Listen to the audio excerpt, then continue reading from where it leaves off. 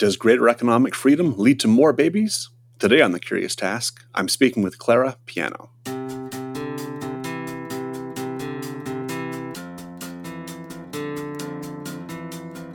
Welcome to The Curious Task, a podcast where we talk about politics, philosophy, and economics from a classical liberal perspective.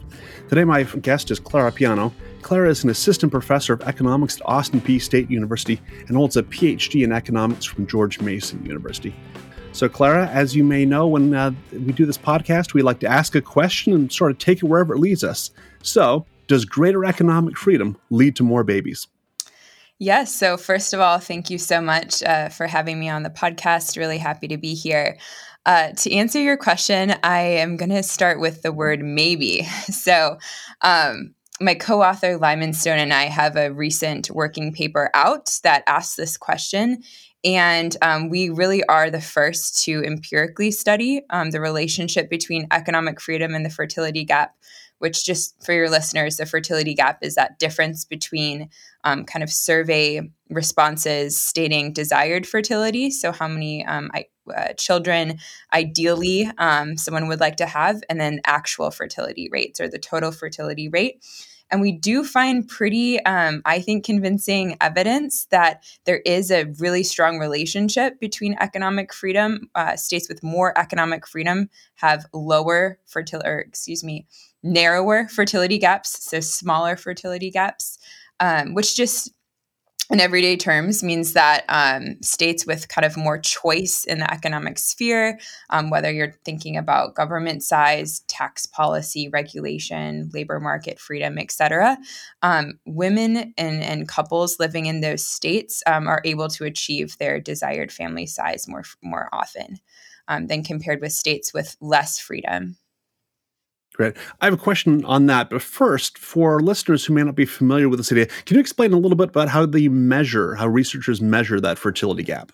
Absolutely. Yeah. So there's a lot of ways to measure it. And it is a new feature, especially in the economic literature, and we think a really powerful metric. And so Lyman, my co-author, actually spent a lot of time thinking about this and developed his own novel approach. So I'll talk about kind of the standard approach, which you can find these questions in a lot of surveys around the world. Will typically ask women, not men usually, because paternity can sometimes be hard to gauge there, but it's fairly certain with women. So they'll ask women, ideally, how many children would you like to have? Or what is your ideal family size? Or what is your desired family size? Another form of the question that actually gives you a pretty different gap will be your intentions. So how many children do you intend to have? How many did you plan to have? Sort of as a compromise with reality approach. And then we compare this with the total fertility rate. So that's not usually the exact fertility, right? That's not going to be the exact fertility of the women who are asked about their preferences, but it's actually a prediction of their fertility. That's pretty good. And so a couple of innovations that we make are specifically with the question. We ask actually women to rank their happiness over different family sizes. So 0 to 6 children kind of give us a number, and we calculate a weighted average. And we really like this as people who are economically trained because it gives us a more granular approach to kind of a demand curve for children in a way that just saying, hey, what does your ideal family size look like? That could pick up a lot of things like cultural norms, just what do I feel like, the survey questioner is wanting me to say, a lot of other things. So this is a novel approach. Again, that's part of our paper. And then we also are the first, to the extent of my knowledge, to measure it in the U.S. states at such a local level in the U.S. Usually measures will look at the country level because that's where just the data is. And so this is the data we have in fertility preferences is actually part of an ongoing survey. So this is the first to use that data, and we really hope to do more with it in the future. Great. Can you tell me a little bit about the places that have the biggest fertility gaps, either countries or states within the United States?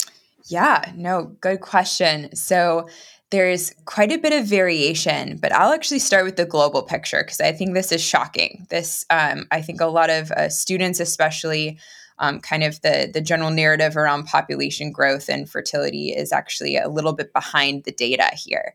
So on average, the woman around the globe, right, the average woman, globally speaking, actually has fewer children than she desires, taking into account every country. And then once you drill down at the country level, a lot of highly developed countries actually have pretty large fertility gaps. So there's a paper I'm thinking of that looks at this for Europe and then compares that to the US. And actually, European countries are kind of doing a lot worse than the US in terms of fertility gaps. They have much larger gaps. The United States is actually situated, and we focus on, the United States in our paper, but relative to the rest of the economically developed world, we're actually doing pretty okay. We can find pretty large gaps, especially in Italy. Spain is another one, some Eastern European countries. And these are countries that have very low just actual fertility as well. And we don't actually find, two different fertility preferences. So that generates a very large gap. And then as for the states, we find we find some pretty large gaps in Rhode Island. I think New York is another one. The average gap that we find, which is 0.77 children, that is 0.77 children on average desired more, right, than actually a woman is having, is Wisconsin. So that gives you a middling case, right, the average case when we're drilling down to the U.S. state level. Great.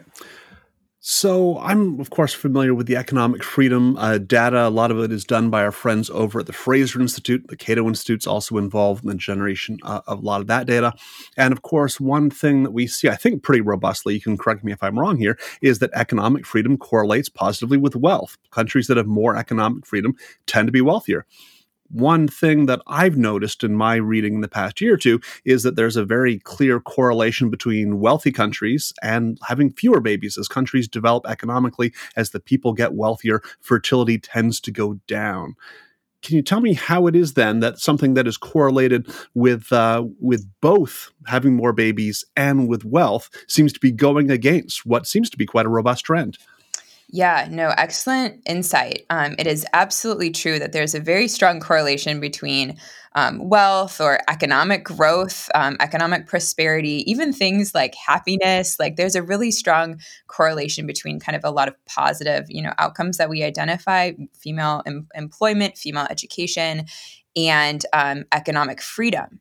And actually, a lot of these things, not even just income, but also female education and employment, are traditionally thought to lower fertility. They lower fertility. And that's true for a variety of reasons, right? If the more time you spend in school, the less time you have, right, to have children, things like that. And that's, typically thought actually in when you're moving from very low levels of economic freedom up a little bit more, it's possible to think that actually the fertility gap will narrow, but because women are having fewer children, because they're actually having more children than they state that they desire. So that's one thing that could be going on. But the other thing that's starting to be found and discussed in the literature on family economics, which is really cool, there's this great paper called New Fertility Facts, is that actually the relationship has changed at these very high levels of, we might say, economic freedom or just empowerment for women. So what's happening now, if you look at a cross-country comparison, there's not actually a negative relationship between income and fertility.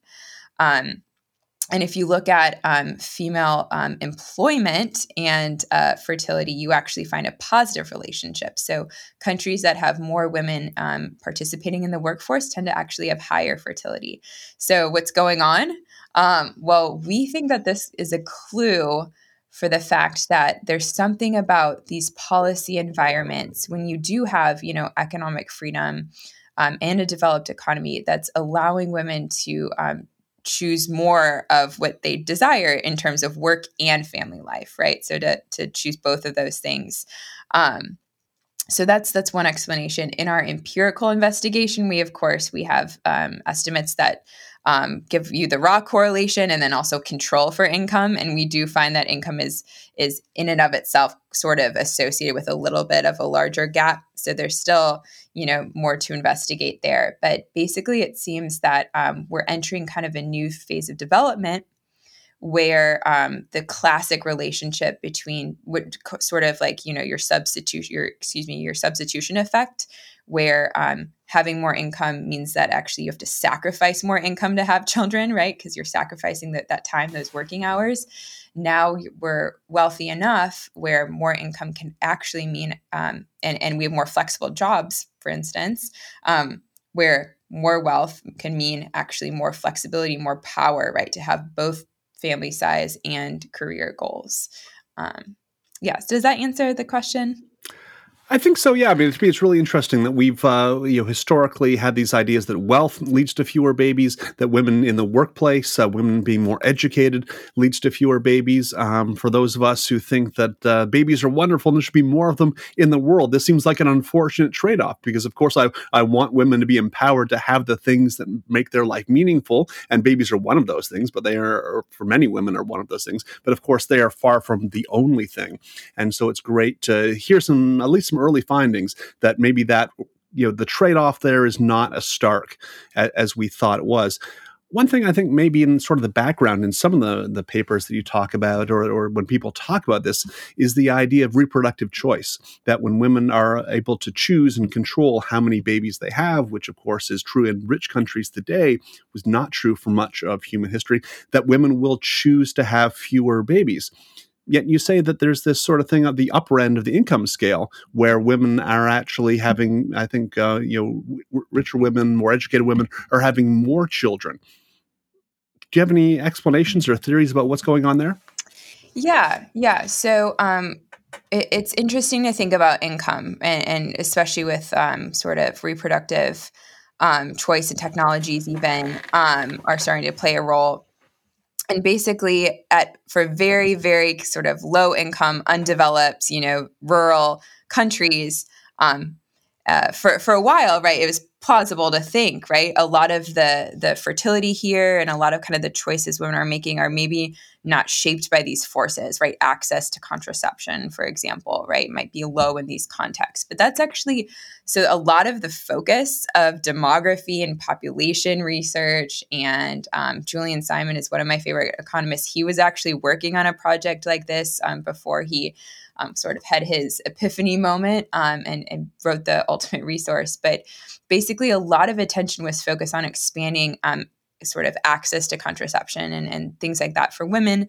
But that was many, many years ago. And so now we're actually at a state where, again, the average woman globally is having too few children by her own estimates, right? And I want to really emphasize here that when I'm saying like too few or too many or whatever, I'm trying not, like, this isn't normative and this isn't objective, right? These are just using subjective values of survey respondents.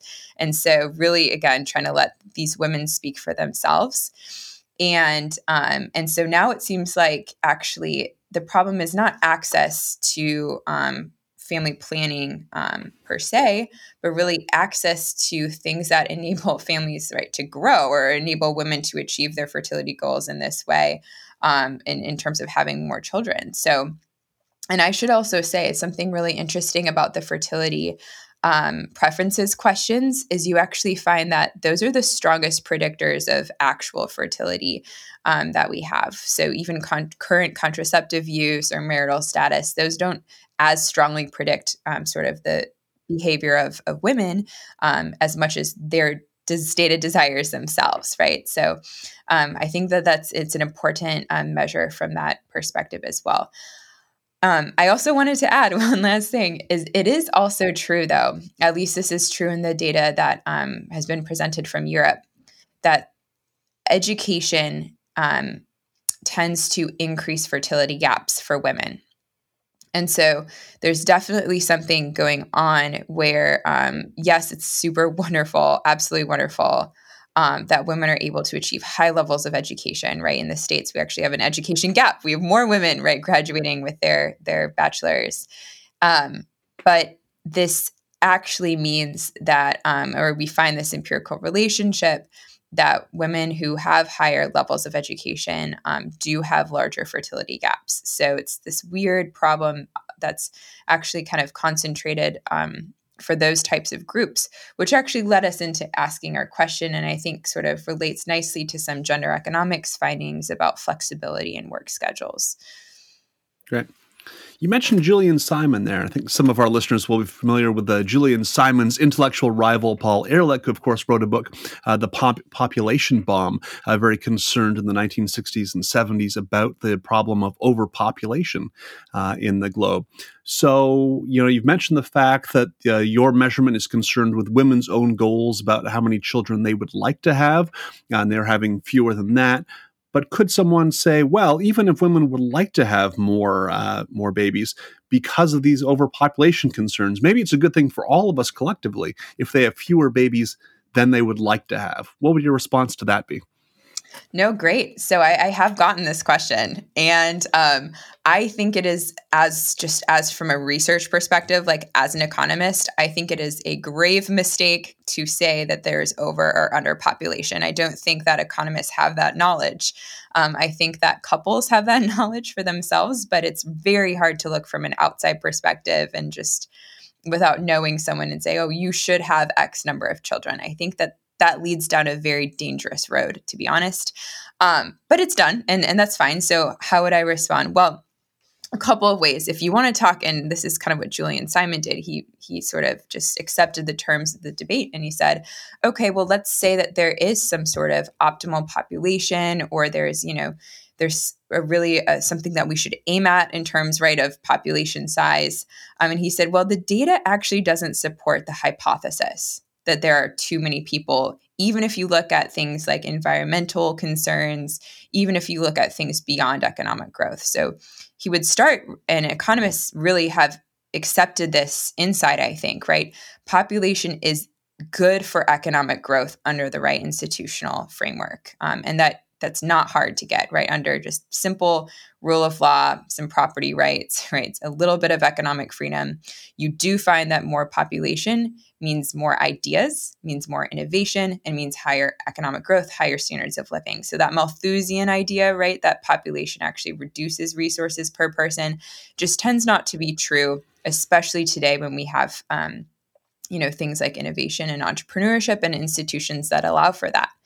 But then the second move is also to say, right, a lot of these people, I think, who are concerned about overpopulation are rightfully concerned about things like stewardship of resources, thinking about living standards of future generations, thinking about, care of the environment. And so we can go further and say, well, how does economic growth then, right? If population increases economic growth, how does that relate to CO2 emissions or other sort of environmental outcomes? And there, I think the data is clear again, that economic growth is actually related to better care for the environment, right? Because when you're in a survival mode, it's really hard to care about polluting the river when you just need to drink water and you're getting through day by day. But once societies become wealthy enough, it tends to be that conservation is a luxury good.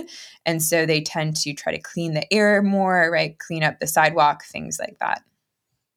Great. So I think you've been quite careful and deliberate in some of our conversations so far about you making sure that it's understood that you're making more of a positive, a descriptive case than a normative value-based discussion. I'm not sure what the numbers are in the U.S., but in Canada, our national population is actually growing quite quickly. We passed 40 million people earlier this year. The population has grown for the past 10, 15 years quite a lot, and looks like it will continue to grow. But of course, our fertility rates in Canada are quite low. I think we're at about 1.6 in terms of our national fertility rate. So this is driven by immigration. I'm wondering if you would be interested in making the case if I were to say, well, hey, we're getting population growth. This is driving economic development and growth and things like that. maybe it's causing some issues around housing and things like that, but generally it's good, and it's being driven by immigration. Should we therefore, as a sort of, as the country of Canada, should we be concerned about our low fertility rates?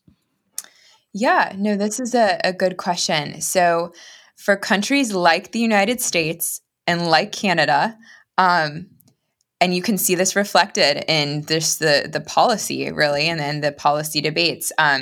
These countries really actually don't need to be too concerned quite yet. And the reason for that is just as you said, immigration, right? There are two ways to increase your population. One is have more babies. Two is allow more immigrants to enter the country. Of course, that second option is not a worldwide option, right? So I think just from a if you care about individual flourishing, right, you still care that the global, average fertility gap is positive, right? That women aren't having as many children as they desire. But if you're looking kind of from a policy perspective and even an purely economic perspective, immigration can be a really great option. And there's actually some positive effects that immigration has on fertility. So I'll actually draw out two. The first one is that immigrants tend to bring over their home country fertility rates. So at least for the first generation, you'll see immigrants having kind of more children, right, than the native born women. And then the second effect, which I actually find really interesting and that I hope more work is done to study this, is that because immigration tends to bring in again, from language barriers to credential barriers, all of these things, more low-skilled labor, this actually translates into lower prices for childcare or other things that you can outsource, housekeeping, right? Other things that economize, right, on women's time that might have been spent on these tests, but now doesn't have to, and they can spend time having children or working or however they value using their time. So that also has a beneficial effect on fertility. There's been a paper that shows that when a city level immigration increases, actually high income women who are typically able to afford childcare and outsourcing housekeeping, things like that, tend to increase their fertility. So there actually might be this nice kind of, I think, complementary relationship between these two items. But just back to your main point, I think the countries, and we see this with China right now, I think we're going to see this maybe to a lesser extent with India, but countries who have sort of less of an offer to make to immigrants in terms of, hey, the American dream, right, type of stuff. It's called the American dream for a reason. They are going to have a much harder time with having low fertility rates. And so you see a lot more aggressive policy. An example historically of this is the Soviet Union. I think we're going to see pretty aggressive policy from these types of countries moving forward that are not able to attract immigrants as easily, but who also do have low or below replacement fertility rates.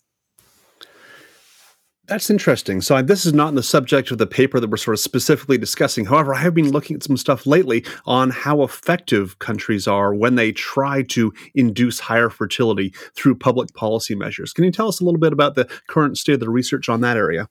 Yes. Yeah. So it is very difficult to design a policy that is going to move fertility a lot. There have been a lot of creative attempts, so we can talk about some specific examples because fertility is such a multifaceted thing, right? It depends on marriage markets. It depends on biological fertility, right? It depends on a lot of different constraints, frankly. And so there are a lot of ways to approach it. But in general, what we see is that paying women, the most common route would be sort of like giving baby bonuses or tax breaks, right, to women who have passed a certain number of children, which again goes back. This is a very long history. The Soviet Union tried this, and other countries have in the past, but we see this like in Hungary today, for instance. These have a small effect on fertility, but not something, right, that's really going to push a country far above replacement. And the reason for this is actually pretty easy to understand. When you think about the cost of fertility, the costs are very, very high. They really are just high. The benefit is, I would argue, even greater in a lot of cases, but the costs are extremely high. And so it's kind of financially unfeasible to sort of make up all of that cost, although it is absolutely true, right, that that it's a very large burden that parents undertake, but it's just, financial constraints at the state level are going to make it so that you just can't possibly, right, supplement, my income, right, enough to make me want to quit my job, right, and stay home to raise children, for instance, full time. So I think that that's really one of the reasons. And then I think the second reason is also actually more hopeful, which is that there are subgroups of the population. These tend to be like really religious subgroups who just are their subjective benefit from having a child because of maybe an eternal perspective or other things is so high that even though costs are very high, they continue to have very high fertility, right? So 5, 6, 7, 8, 9 children. And that these groups are actually very responsive to very low cost policy interventions. So some of these things like Georgia, the country, for instance, has targeted some of these policies to their religious population by having the patriarch of the Orthodox Church there baptize and be the personal godfather of higher order births children. And that seems to have influenced fertility. And then you can also see, just any sort of policy that relates to kind of religious freedom or religious, exemptions for various things. These might impact fertility through that channel.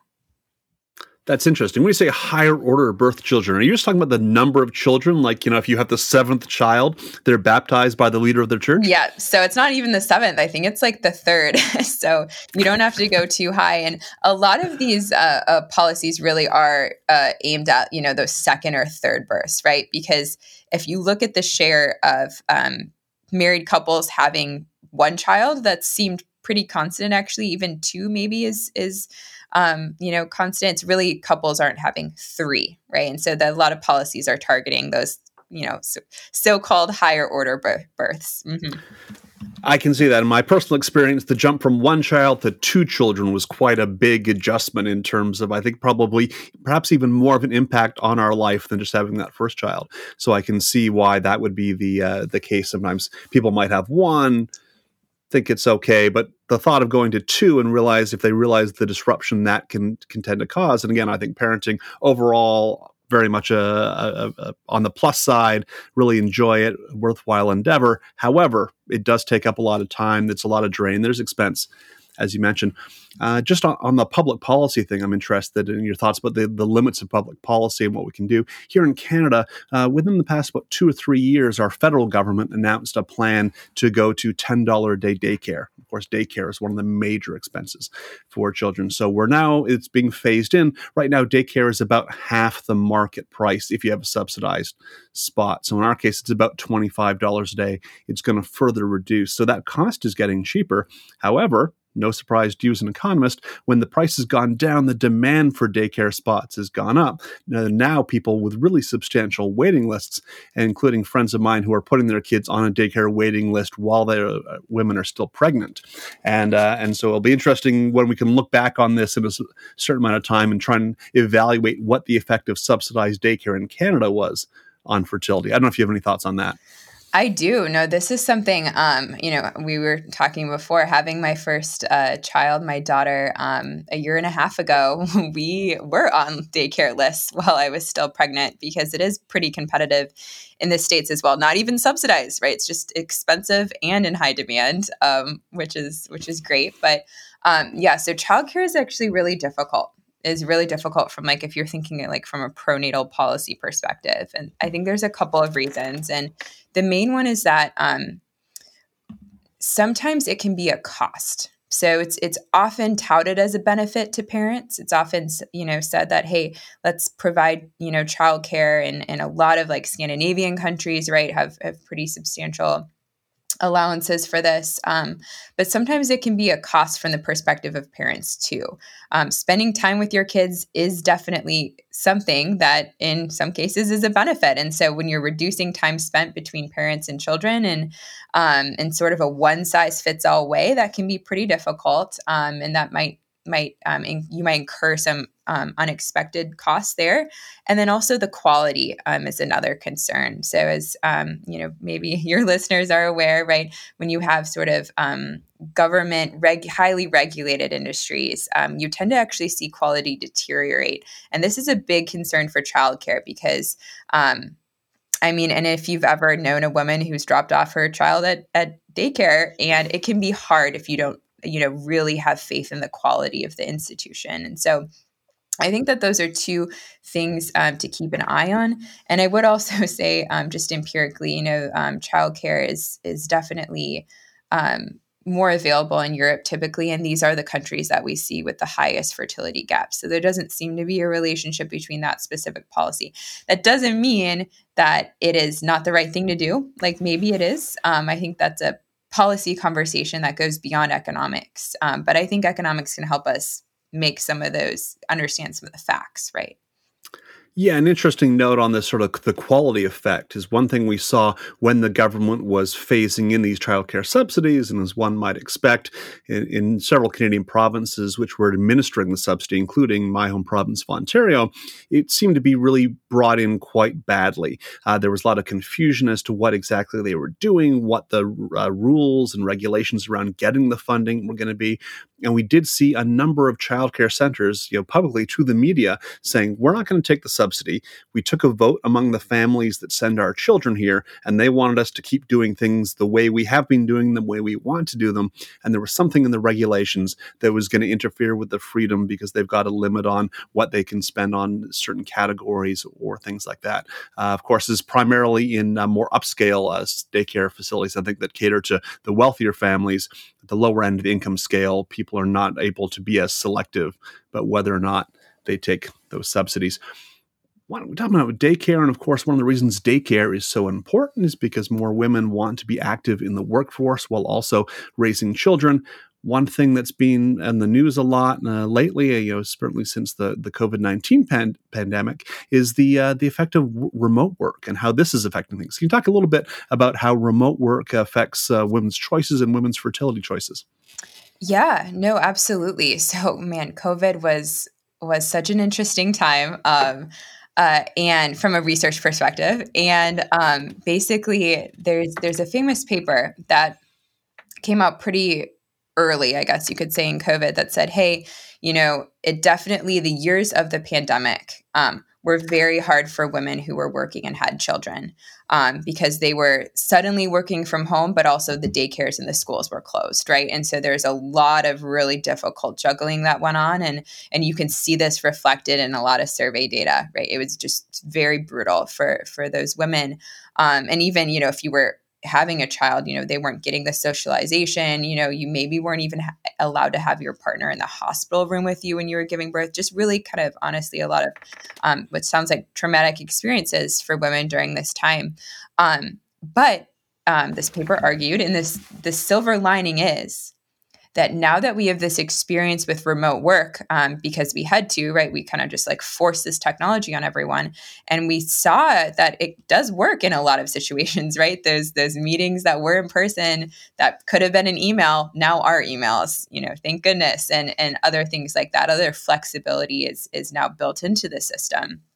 And so that actually in the long run might benefit women who tend to prefer, and this is one of the really strong findings from Claudia Golden's work in the gender wage gap literature, women just tend to prefer flexible schedules, whether or not that means working from home or whether or not that just means flexible hours in the office, like kind of I have as a professor, that both of those things, whatever fits your family, but in general, that flexibility component is really important because the one thing about kids is that they're unpredictable, right? You don't know when they're going to get sick. You don't know when you're going to get sick.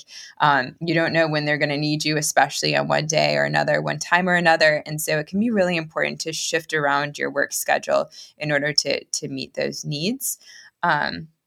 But yeah, I think we have yet to see sort of a huge impact of remote work maybe on fertility or narrowing the fertility gap. But I'm hopeful that it's possible. I really am. Wonderful. That was great timing. You mentioned Claudia Golden, who's someone I'd like to talk about in the second half of our conversation. But now's a good time to take our break. Thanks for joining us on The Curious Task. I will be back in a few moments with Clara Piano.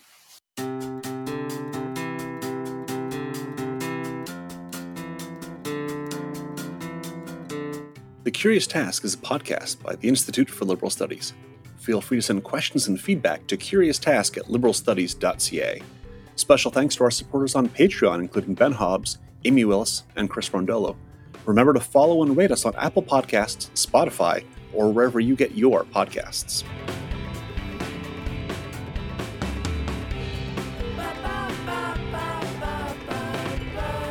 Welcome back to The Curious Task. I'm your host, Matt Buffton. I'm talking today with Clara Piano.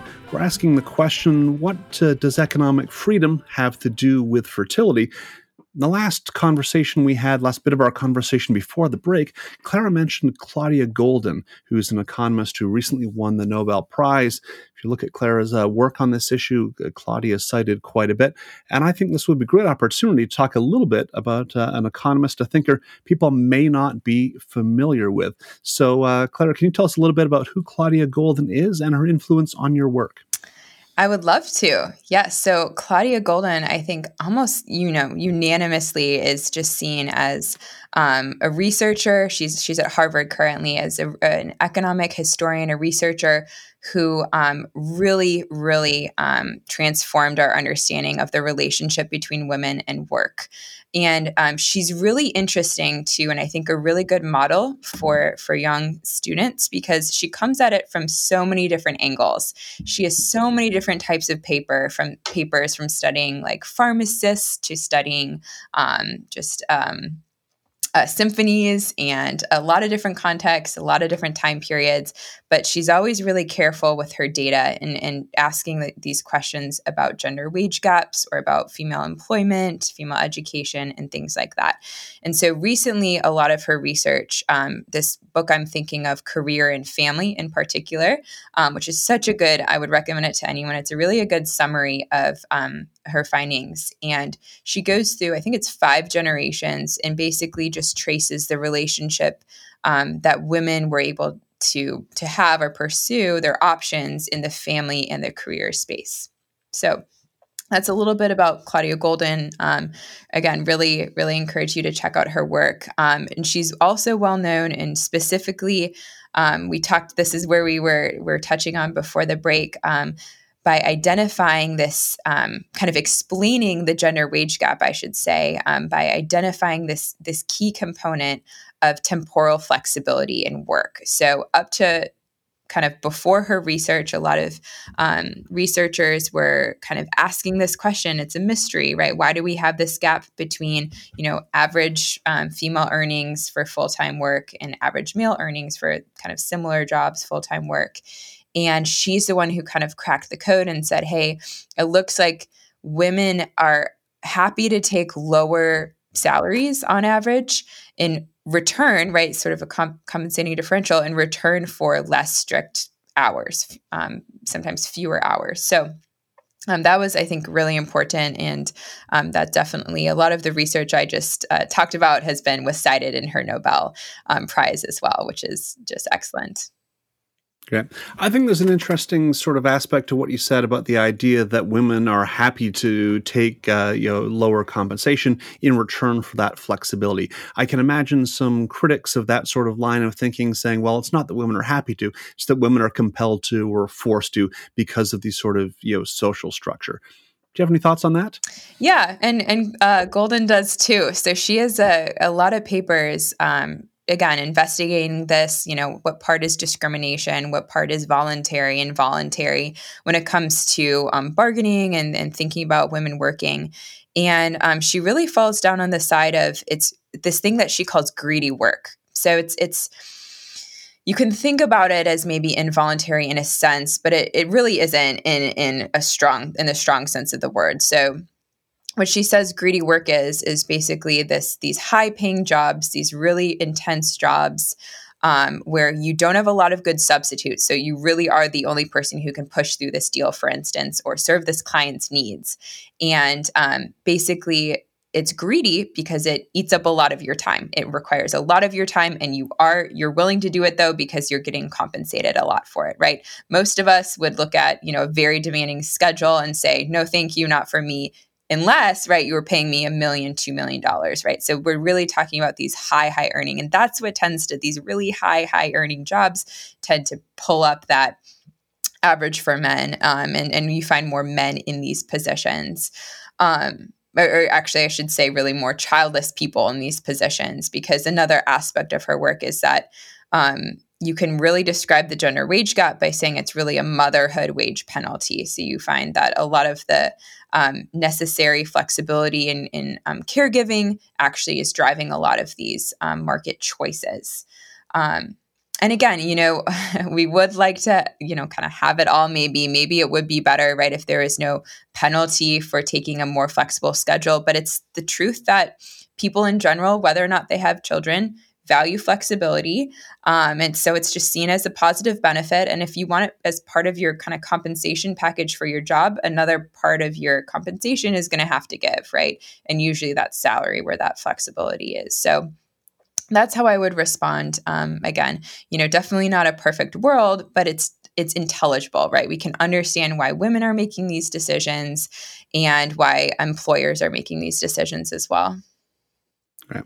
So, from some of the conversation we've had about how people, but especially women and mothers, value this flexibility in the workplace, it's clear some of the benefits of remote work. And yet, I can imagine also some potential problems with this. I mean, I remember discussions about the types of socializing that men and women may do after the workplace, or sort of informal socializing outside of. It seems like remote work is going to have an issue on that. Also, just the idea of perhaps if the trade-off is to work remotely for lower compensation, these are going to exacerbate the gender wage gap. So I'm curious if you think we're going to see this reflected in the economic data in the coming years as far as an increasing gender wage gap, and if so, if that's something we should be concerned about. Yeah, so it is absolutely true that remote work is not a panacea, right? It's not going to solve all of the problems that we've identified in promoting flexibility for work, because there are costs.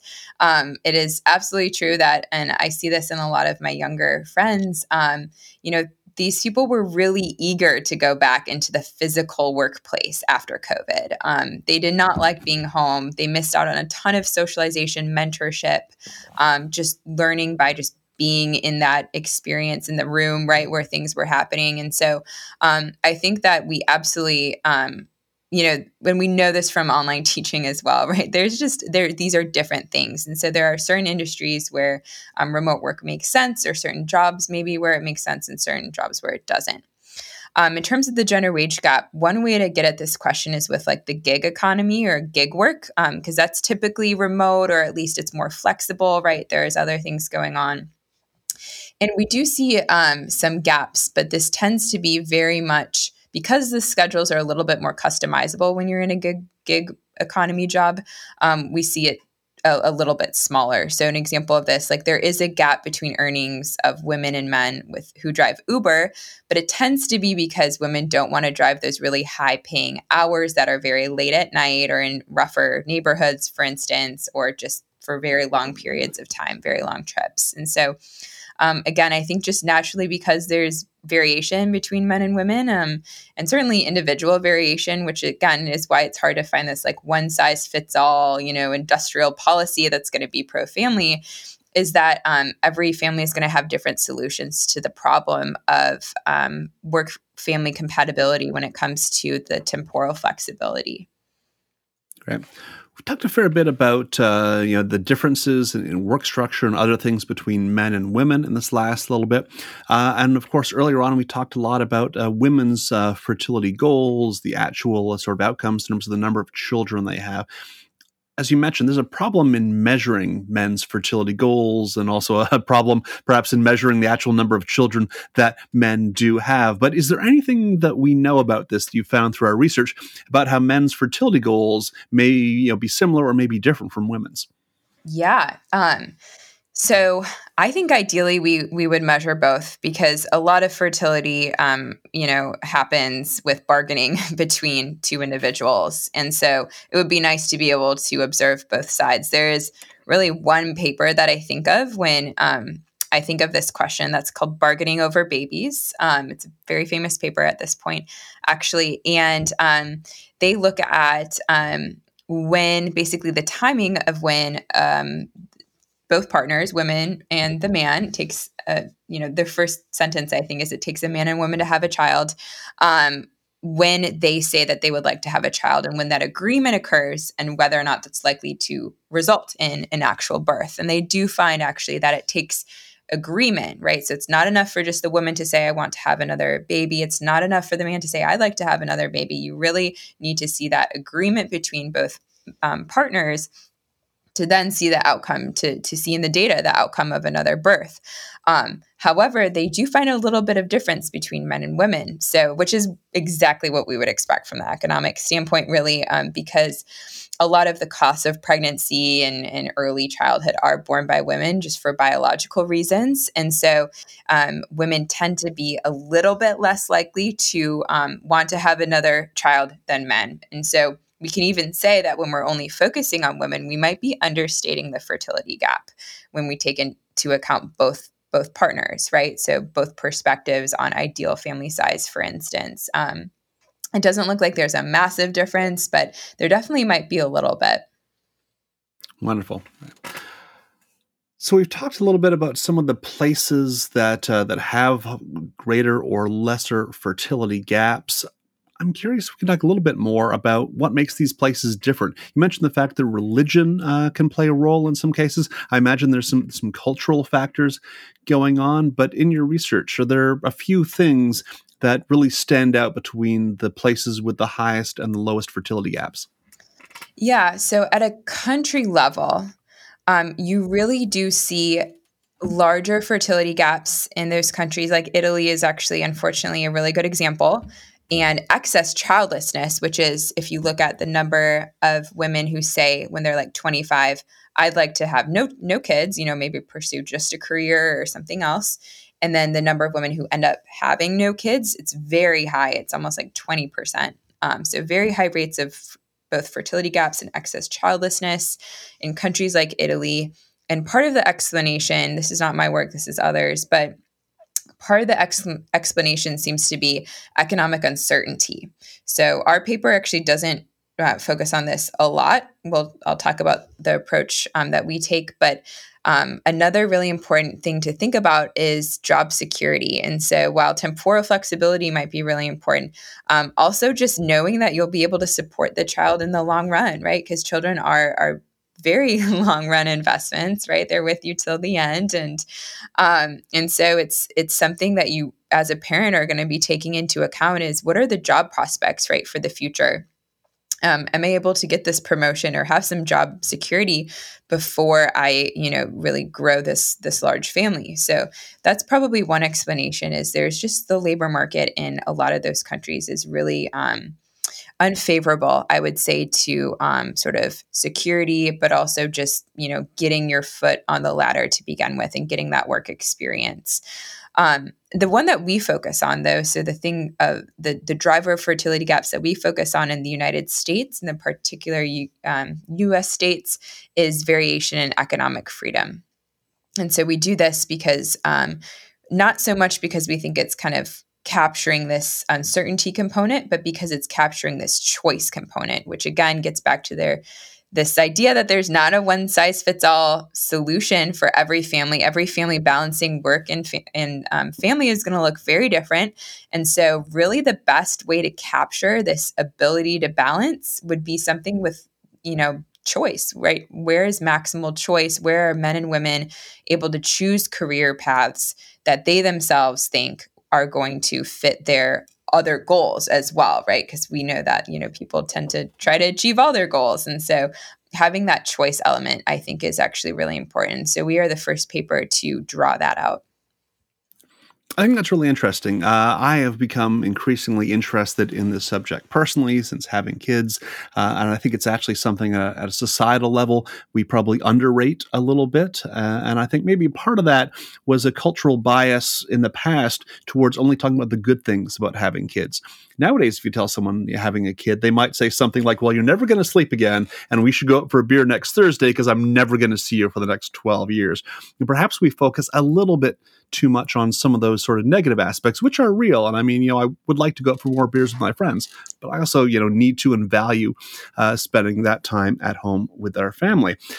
I'm curious. So, I mean, on the one hand, we've talked about the fact that programs that try to incentivize, basically pay people to have families, are not that important. And as classical liberals, I think we can agree we don't want to be going down any sort of path where anyone feels coerced in any way to have more kids than they would freely choose to do. Are there any efforts that you're aware of to sort of convince people that this is something that might be of value to them? And do we know anything about how effective those sort of voluntary, convincing rather than coercion rather than payment efforts might be? Yeah, no. So just to your first part, I mean, this is economists, this is our bread and butter, right? Choice between competing ends. There's too much good stuff, when kids enter the world, you can't do it all. And so that's absolutely true. And we might have overcorrected as a society. That's, that is what it is. But basically, in terms of making a more persuasive case. So yes, this is the path that I think we see governments starting with right now. So China, again, is an example. Korea, a lot of these kind of like countries who are leaning towards these even more strong pro-family policies really start out this way. And just with kind of propaganda, you might call it, the Soviet Union did this as well, right? Instead of saying, and it's interesting to note, right, because decade ago, China was actually giving the opposite message, right, to its people. It was saying, one child is the best route, then you know that you'll be able to kind of really invest in them. They'll be, quote, high quality, all of this kind of stuff. And then they changed course. Soviet Union did the same thing. They told women, get in the workforce, get to the factory, don't worry about kids. We'll raise them. We'll take care of them. And then very quickly, right, you realize that you have a problem. So I think it's very easy, actually, even without coercion. Of course, there was a lot of coercion as well. But even without coercion, I think you can make the opposite case as a government with propaganda, right? Have fewer children. I don't think it's as easy to make the case persuasively as a government, have more children. And we see some instances of this. So South Korea kind of famously has these like love cruises or just like other sorts of messaging.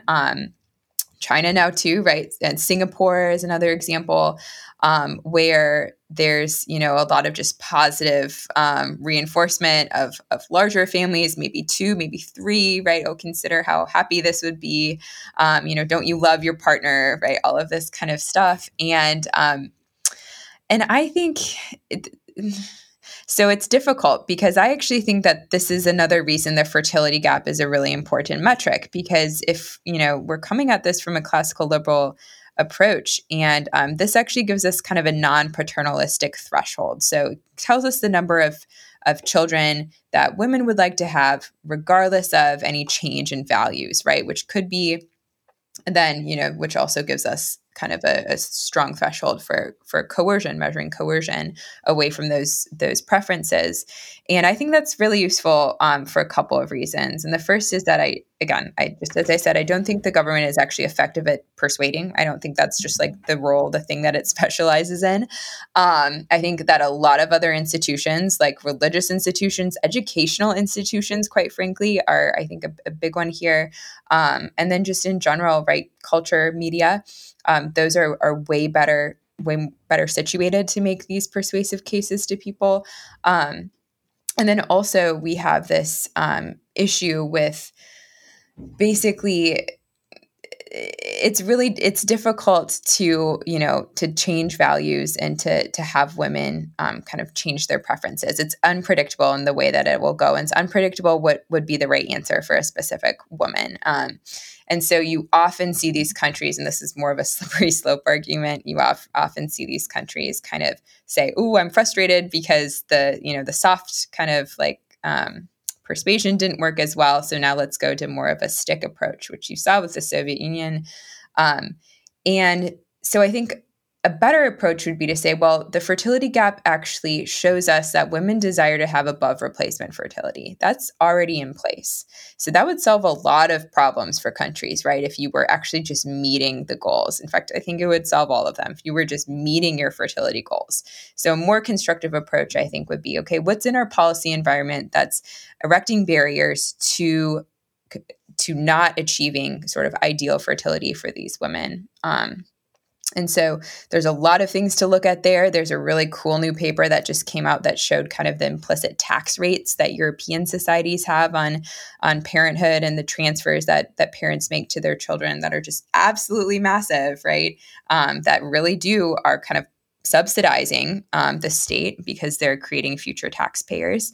And so things like this to look at, okay, what are the ways in which there are just barriers to having kids, right? What are the taxes right now? We don't need to think about subsidies or persuasion quite yet, I think. So that would be my answer. Does that answer your question?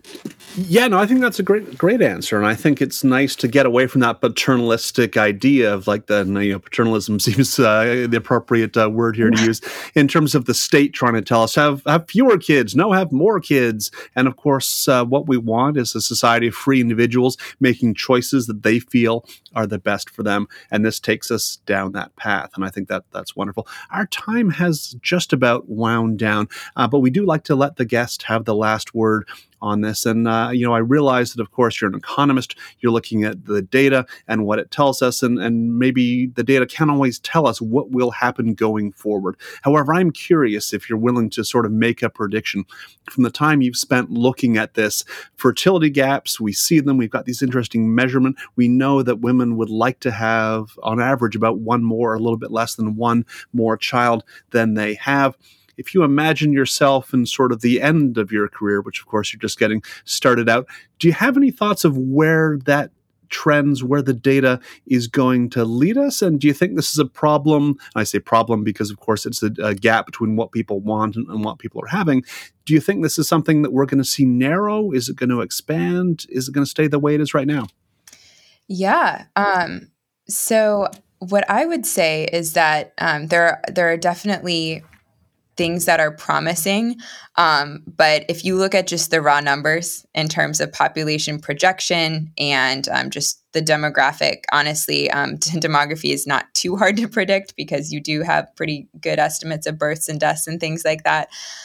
It does look like we're going to see a lot more of a crunch from a population perspective, a lot of more problems with underpopulation and aging societies in general, right? Japan is an example. Germany is an example right now. You might see a lot of political consequences, right, to policymakers who would like to increase immigration in response, or, I think we're going to see a lot more tension politically and from an aging population standpoint. That being said, I do think that there's something very promising in that children are an experience good. So, and we were talking about this a little bit. And so I think that once it's hard to understand like even the benefits and the costs of having a child until you undergo, right, that experience. And so if there's any way, right, for countries or for just individual communities, right, or for people who are concerned about population growth, think about how you're actually just exposing people, right, to the good of children, right, as in the economic terms. And think about kind of the learning that could go on there, and also just like the shared experience, right, and sharing that knowledge with others. I think that that's actually really powerful. I think as a teacher as well as a researcher, right, these are conversations I've had a lot with young women, and thinking about, well, being open to the fact that this is something that a lot of people have valued, right, throughout history. Maybe I might value it, maybe I might try it, and maybe I might be open to being surprised, right, at how much I enjoy it, or maybe not, and that's okay. But I think that there's actually something very promising there, that by the sheer kind of effect of being around children and listening to parents, and we see this statistically, being in a community that has high fertility, right, you're more likely to also have high fertility. You see it can be done, you see kind of the fruits of it. And so this could be a promising path, right? Just kind of sharing those positive experiences. But yeah, so in general, I think the macro level could get worse, but I think at the micro level, right, with small communities and societies, a lot of good things could happen, because I never want us to forget it has never been better, I think, in a lot of objective ways to have children. Infant mortality, maternal mortality is so low, right? So you don't have to undergo that heartbreaking loss that a lot of people historically, right, had to undergo. You don't have to worry about seeing your children, right, for the majority of the world, seeing them starve or struggle. They'll have an education, right? You get to share a lot of the beautiful things in life with your kids these days. And that's just an awesome thing. And so also remembering, right, the gratitude piece of, there's a lot that our ancestors, would have just been dying to have in our world today, right, with the innovations in infant spaces and things like that. So yeah, just to end on a positive note there, I do think that there's a lot of promise. I think that is a lovely positive note to end on. Clara Piano, thanks for joining me on The Curious Task. Thank you.